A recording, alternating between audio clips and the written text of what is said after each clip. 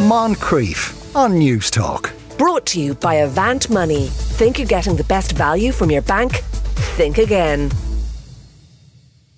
It is a cliche, of course, but it's true about people wanting to be home for Christmas. But for thousands of Ukrainian families, both here and around Europe, that's not to be the case this year, that there will be some exceptions. Lesya Vasilenko is a human rights lawyer and MP in Kyiv, and yesterday she welcomed her children home, the first time she'd seen them since they were evacuated in March. Lesya, good afternoon. Good afternoon. Where have your children been all this time, can you tell us? Well, they stay in the UK, and actually I do see them from time to time. Of course, it would have been impossible to be away from them for 10 months on end. But it is not the same as living under the same roof as a family.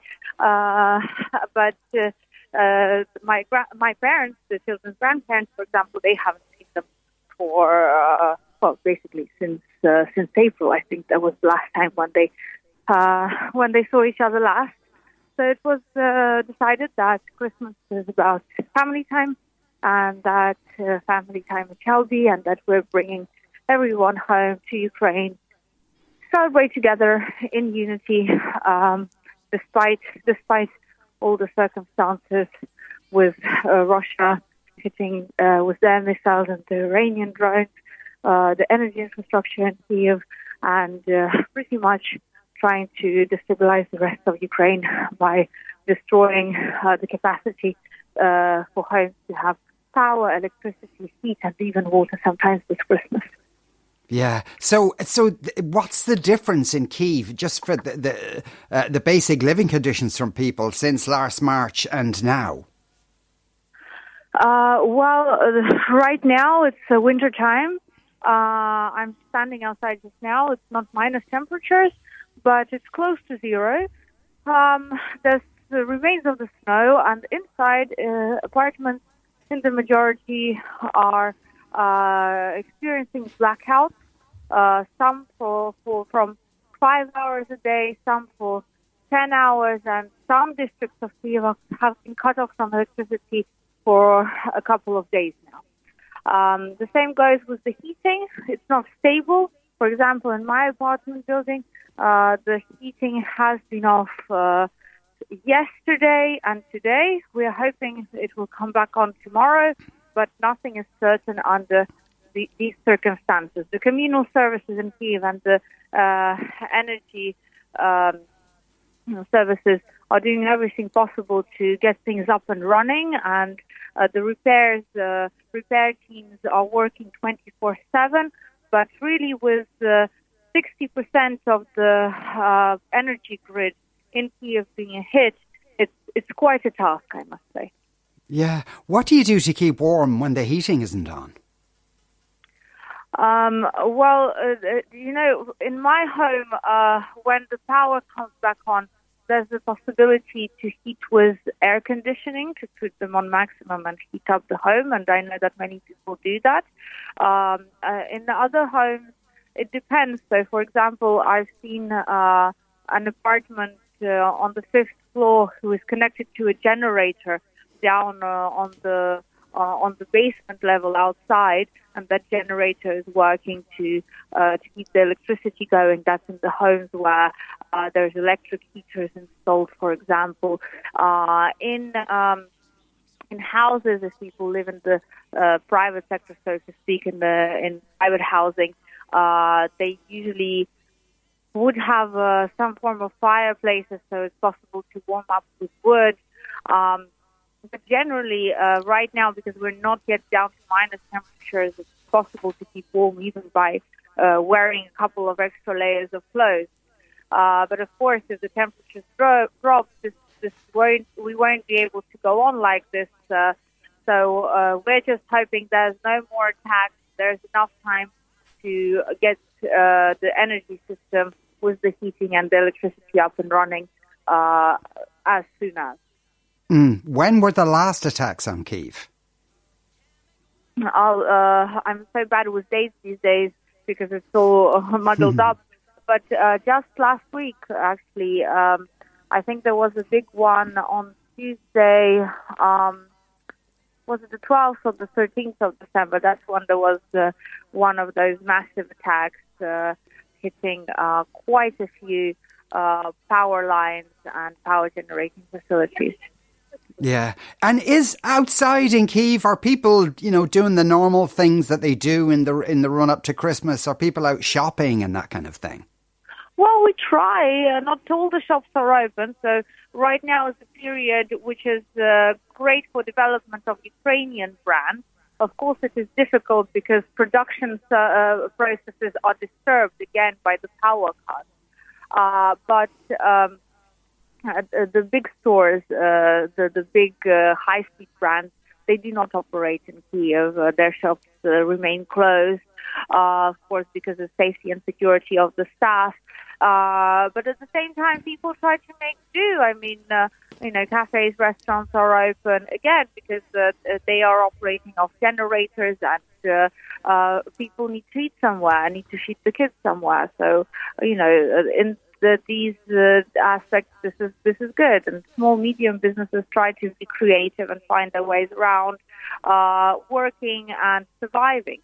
But definitely the city, Kyiv, the capital, has become much, much quieter than it usually was. There's, especially now it's coming into the evening, so there's no lights in the streets. The only lights you'll be able to see is from the cars coming back and forth. So the traffic is quite heavy still.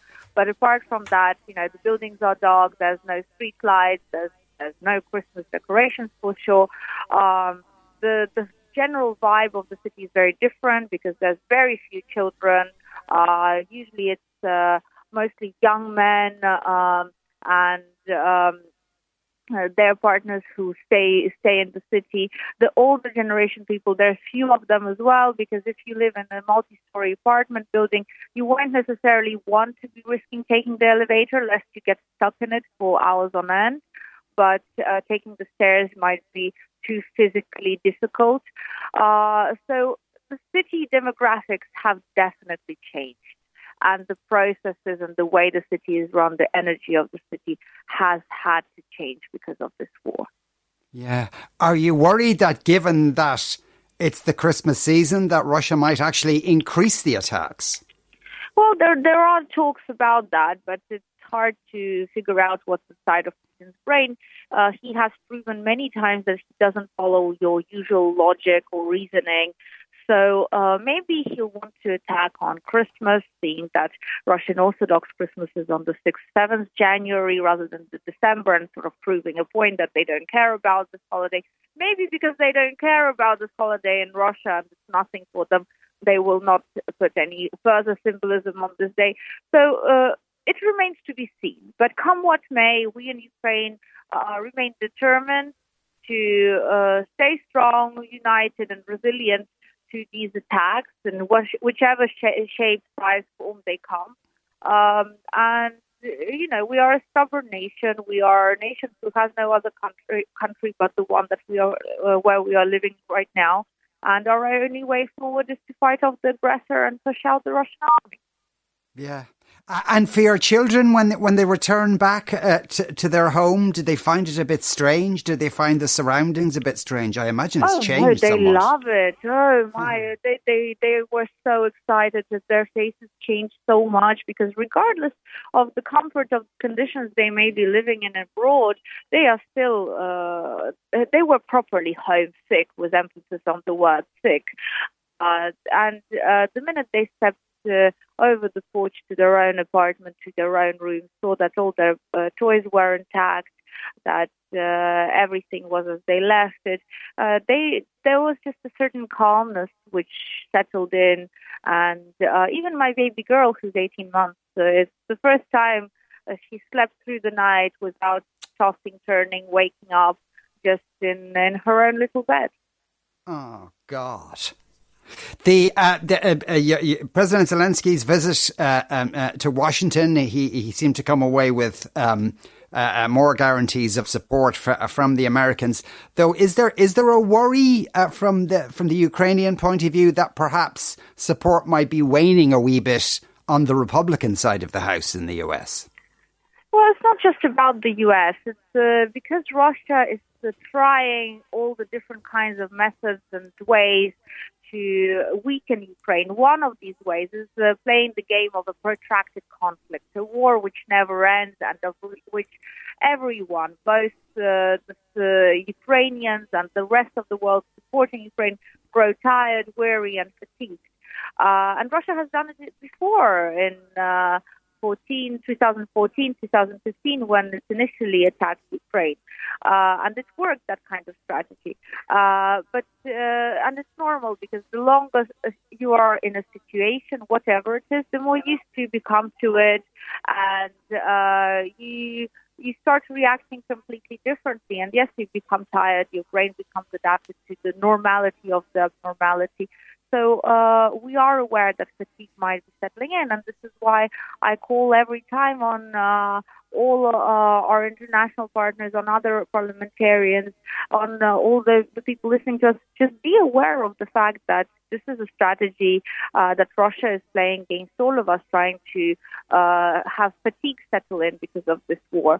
But at the same time, this needs to make us more mobilized, more united, and more determined to fight it off. And I think that's the point President Zelensky was making in the United States was exactly that it's another round of mobilization that we need. We need, by mobilization, I mean of international efforts, of the weapons, the ammunition, of everything that needs to come into Ukraine, to the Ukrainian military units, to the troops here on the ground, to be able to fight off the Russian aggressors swiftly, quickly, and hopefully bring victory not later than mid-2023. Can you see that happening? Can you see an end to it? Oh, I hope so. The only end to it is by having victory for Ukraine and having Russian soldiers out from Ukraine. Yeah. Also, I mean, it's a blessing to be. I'm sure it's a blessing to be able to see your own kids at this time of the year. But there are millions of Ukrainians now dispersed around Europe who don't, I suppose, who won't get to see many of their loved ones at this time of the year, including 60,000 odd Ukrainians here in Ireland. Some of them may be listening to us right now, Lesia. Is there something you'd like to say to them in your own language, if you'd like? Well, first of all, I'd like to wish everyone a very Merry Christmas. Хочу побажати всім дуже щасливого, теплого Різдва, наближаючогось Нового року. І побажати всім триматися, вірити в Україну, вірити в Збройні Сили України і вірити в те, що скоро настане той день, коли ми всі повернемося додому і відкриємо двері власних домівок, власними ключами і з посмішками сядемо разом за один великий родинний стіл в нашій єдиній рідній Україні. Slava Ukraini. Lesia Vasilenko, thank you so much for speaking with us today, and happy Christmas to you. Moncrief. Brought to you by Avant Money. Think you're getting the best value from your bank? Think again. Weekdays at 2 p.m. on News Talk.